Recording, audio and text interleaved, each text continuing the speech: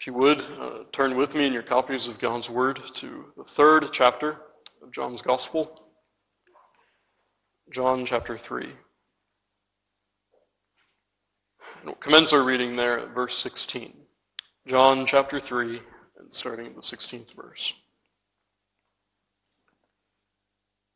Hear again, beloved, the holy word of the only, the living God.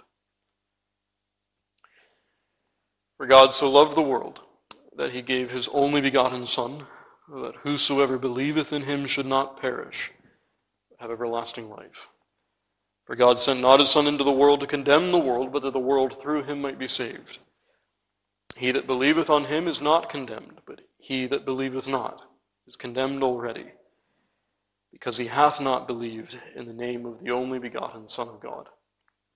And this is the condemnation, that light is come into the world, and men love darkness rather than light, because their deeds were evil. For every one that doeth evil hateth the light, neither cometh to the light, lest his deeds should be reproved. But he that doeth truth cometh to the light, that his deeds may be made manifest, that they are wrought in God. Amen. And may God bless us under these public readings of his word. We come to the end of this very familiar text this evening. Our passage is really just verses 19 to 21. The concluding word in this dialogue between Christ and the Pharisee. I've reserved comments at this point about the structure of this discourse to this moment because in many ways I think we've seen the structure as the text itself is rather straightforward. There is, as it were, a very logical progression in this conversation between the Pharisee and the Redeemer. But I want us, as we close, to look at this briefly again, to see how the Lord has led us and has led Nicodemus to see these truths. You remember that it begins with Nicodemus, his approach to Christ in the evening, in which Nicodemus says that he sees that Jesus is a teacher come from God. That's the first step in this conversation. To which Jesus replies, "You may see, yes, but none perceive unless they are born from above. You say, I'm a teacher come from God. And I say unto you that none truly see the kingdom of God but those who are born from above." This brings, of course, Nicodemus to ask the question, really, a question asked out of incredulity. Well, what is it that men then must do? How can they go from seeing to rightly perceiving? And so the Lord explains. He says that to be born from above, this new birth, is a work of the Spirit of God. And then he goes on to explain to Nicodemus very directly, answering his question, that men are utterly dependent upon the Spirit of God to effect this work. This leads Nicodemus then to say very pointedly that he finds all of this quite impossible. Here we see the Pharisee's unbelief on full display, notwithstanding his earlier and wonderful professions, to which the Lord responds with rebuke. Your identity as a teacher in Israel, your exposure to the Word of God, renders your unbelief at this moment most inexcusable. The guilt for your unbelief is incredibly aggravated.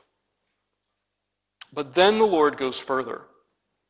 You remember he explains how to Nicodemus the Lord will do this work of really bringing men to see aright.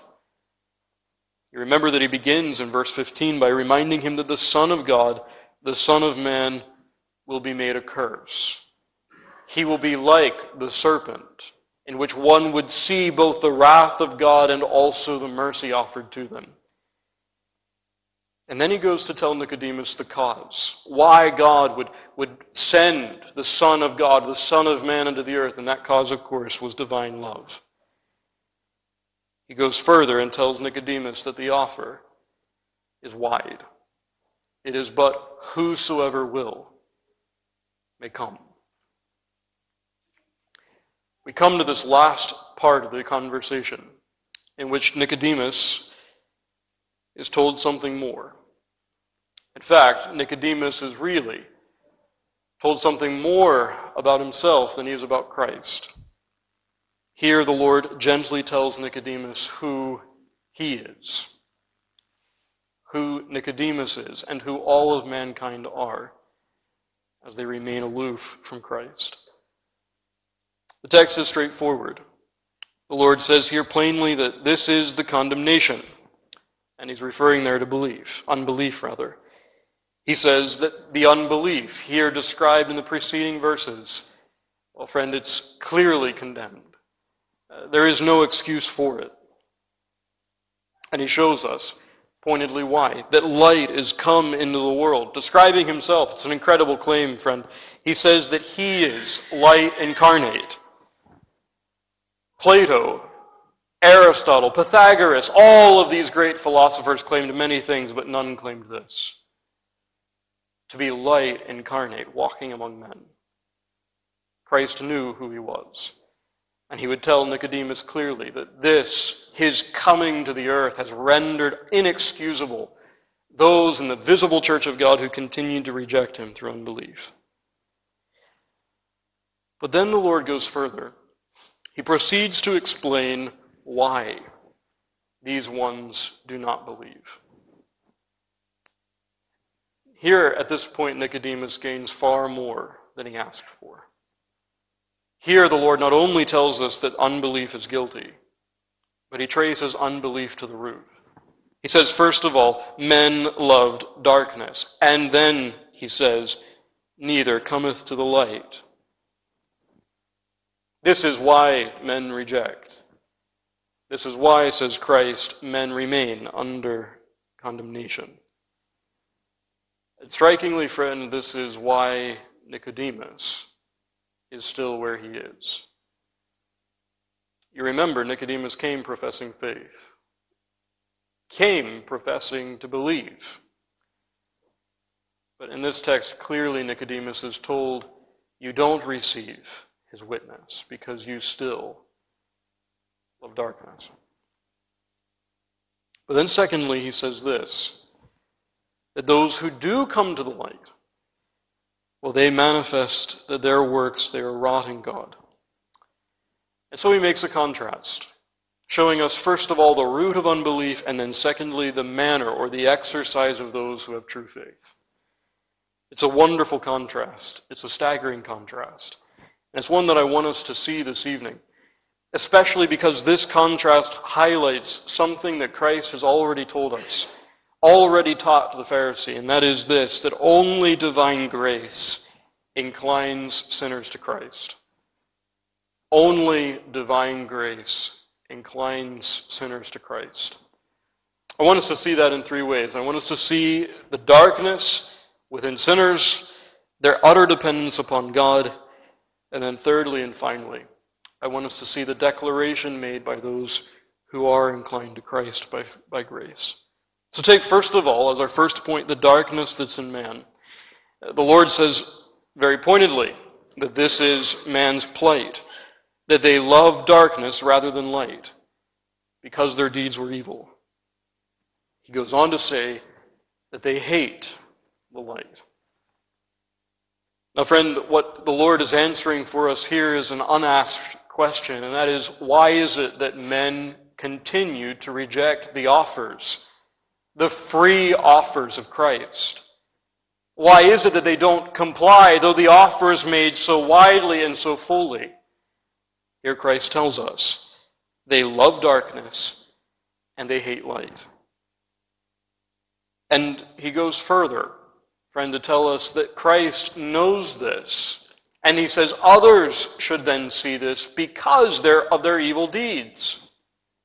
Now, friend, what you and I are to remember in this text then is that Christ is saying that the evil deeds are not what corrupt men. The evil deeds simply exhibit what is in the heart of man. Of course, Christ will elaborate on this right throughout his ministry. But the point is, the evil deeds are not the fountain, but rather the stream that flows from the darkness that resides within the breast of men. In other words, friend, Christ teaches us that men choose according to their natural inclination. They choose according to their nature, and their nature is evil. They are, as John says in John 1, not only in darkness, but they are darkness. All of that is simply reiterated in our text. The text teaches us that men are naturally inclined to evil. Fallen man is naturally inclined to evil. And I want you to notice, friend, in this text, you and I are to see free will. That is a proper definition of free will in full display. Men choose according to the evil that is within. And they choose without coercion.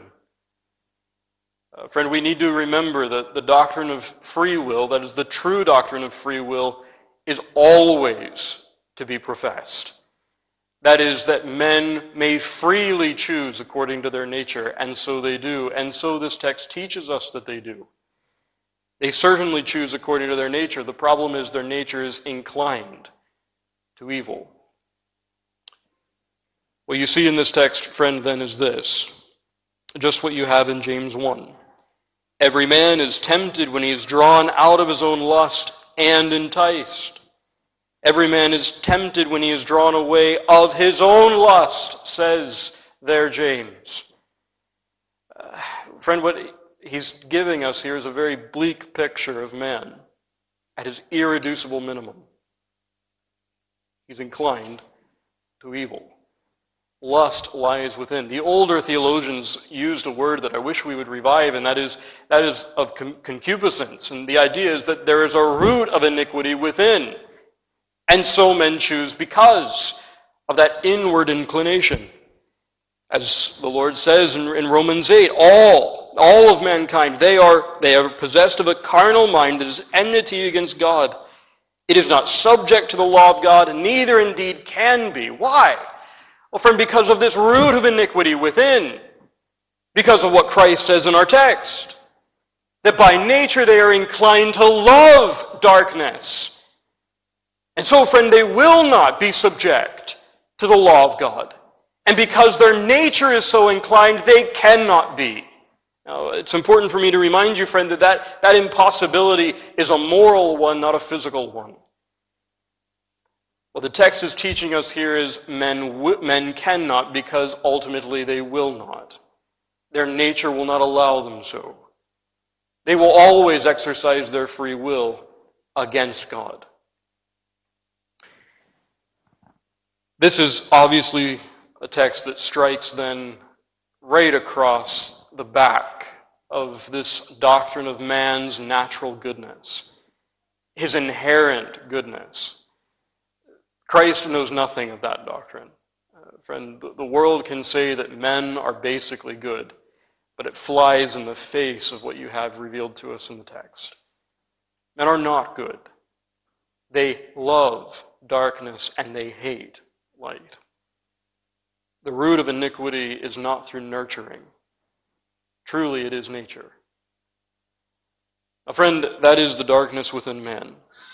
But we can go a step further, and that brings us to our second point this evening, and that is, this text teaches us man's utter dependence upon God to be taken away from that darkness, to be inclined to the light. We're told here that men do not come to the light. And Christ says here, lest their deeds should be reproved.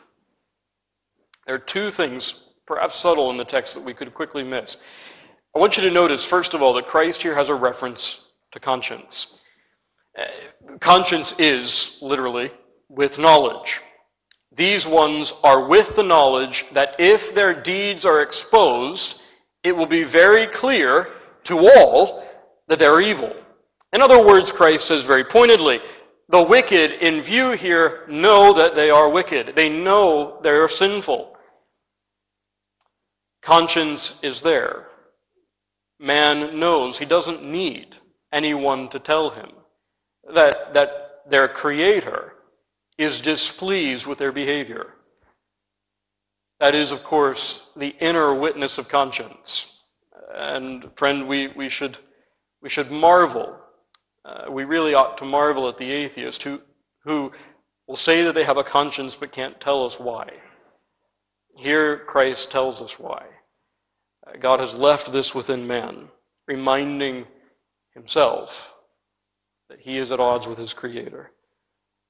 But the second thing that I want us to draw down on is the image that Christ here deploys, and that is of a man engaged in sin in darkness. Our translation here could mislead us in terms of how we see the image. The word here, reproved, is really the word discovered, but even further, the idea behind it is foiled or thwarted. In other words, friend, the image, well, let me put it to you this way. There is one way of looking at the text where you have a sinner who, because his conscience tells him, knows that if he goes before God, his deeds will be judged, lawfully condemned. And so because he's afraid of such a sentence, he as it were holds himself back. And he doesn't comply with the calls for pardon, the calls to come to Christ, because it's too good to be true. He, as it were, holds himself back because of shame and because of fear. That's one way of reading this text, and that's not the case at all. It's far darker. He does not want to come into the light lest his sin be thwarted. The image you and I are supposed to have here instead is that of a criminal. Yes, he hates his punishment, but it's primarily his love for sin that leads him to refuse pardon. And that, friend, is so much darker than I think we realize. Men do not stand aloof from Christ because they are, as it were, in their heart of hearts, ashamed of their sin. Christ says here they stand aloof because they love darkness. They may hate the punishment, but as it were in this text, they love their sin even more. And this compels them to stay. It's a staggering picture. It's a staggering picture because Christ tells us even the sentence of condemnation won't drive these ones to seek pardon. Unless there is some radical change in their nature, they can be sentenced to eternal torment, and still they will not give up their love for sin. All of this, friend, teaches us, does it not, that men will only come to Christ by an omnipotent work of grace. If the threat of eternal torment won't drive them from it, but still they'll hold to their sin in their hearts, then surely something else must be done. And friend, this is what the Scriptures teach with one voice. Let's imagine for a moment the hypothetical that let's say God entices the wicked through giving good things to them, as it were displaying His goodness, urging them to leave sin and find in Him true enjoyment and pleasure. Will that do the turn? Will it lead men to give off their sin? The prophet Isaiah says, "Let favor be showed to the wicked, yet he will not learn righteousness." Such is the heart of man. Give him all of the good things that God may provide, and still he'll choose sin. Well, then let's go the other extreme. Let's say, give him the greatest pains. Chase him, as it were, away from sin through flame and torment. Revelation 22, "He that is unjust, let him be unjust still, and he which is filthy, let him be filthy still. In the lake of fire they still choose their filth." Even under exquisite pain, they still choose their sin. The only way that men comply with the offer of the gospel is by a work of divine grace. Nothing else will do the turn. "No man," says Christ, "can come to me, except the Father which hath sent me draw him, and I will raise him up at the last day."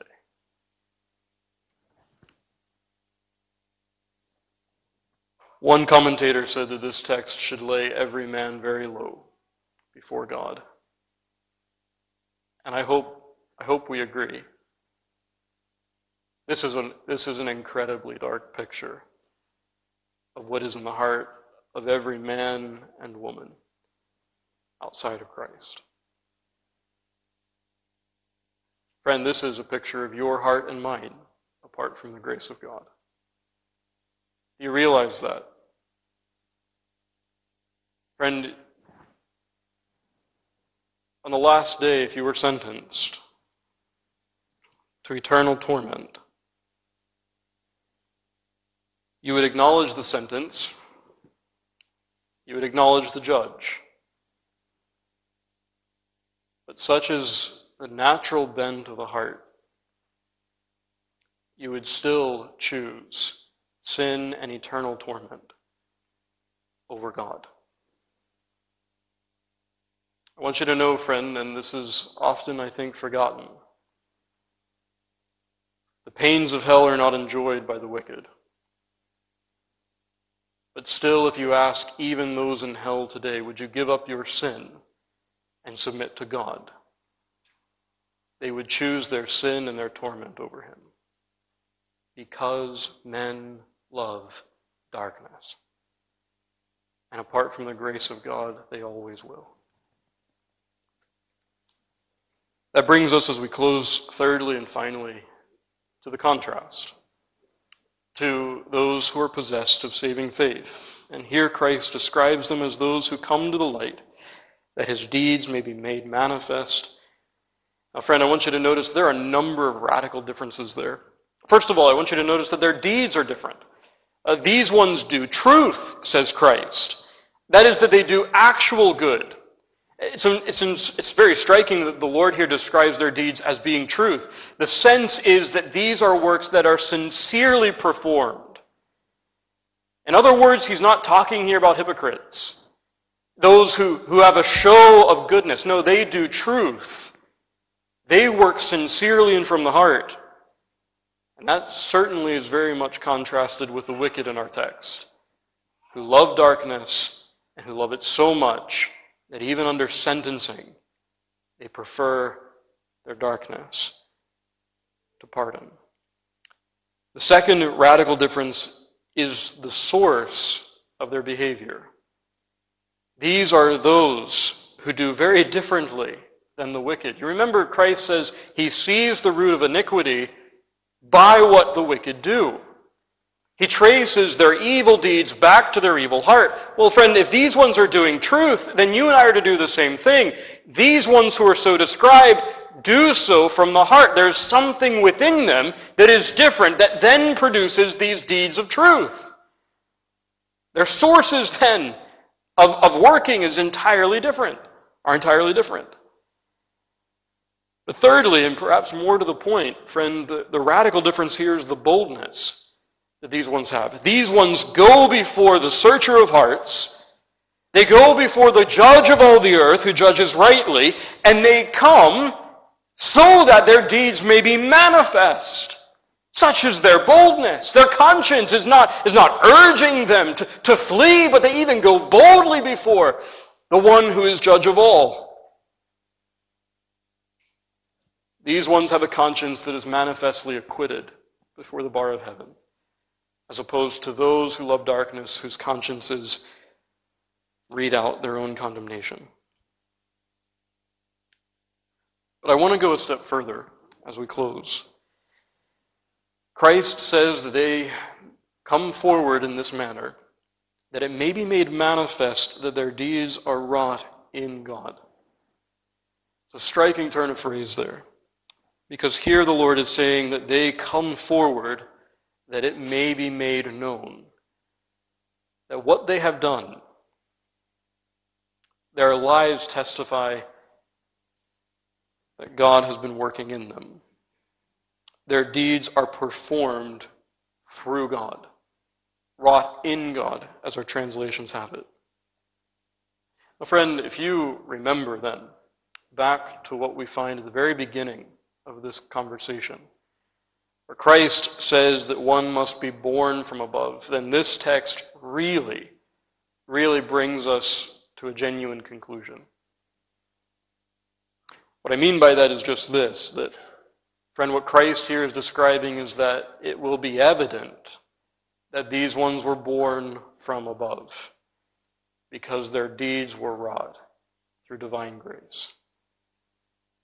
That's what he has in view here.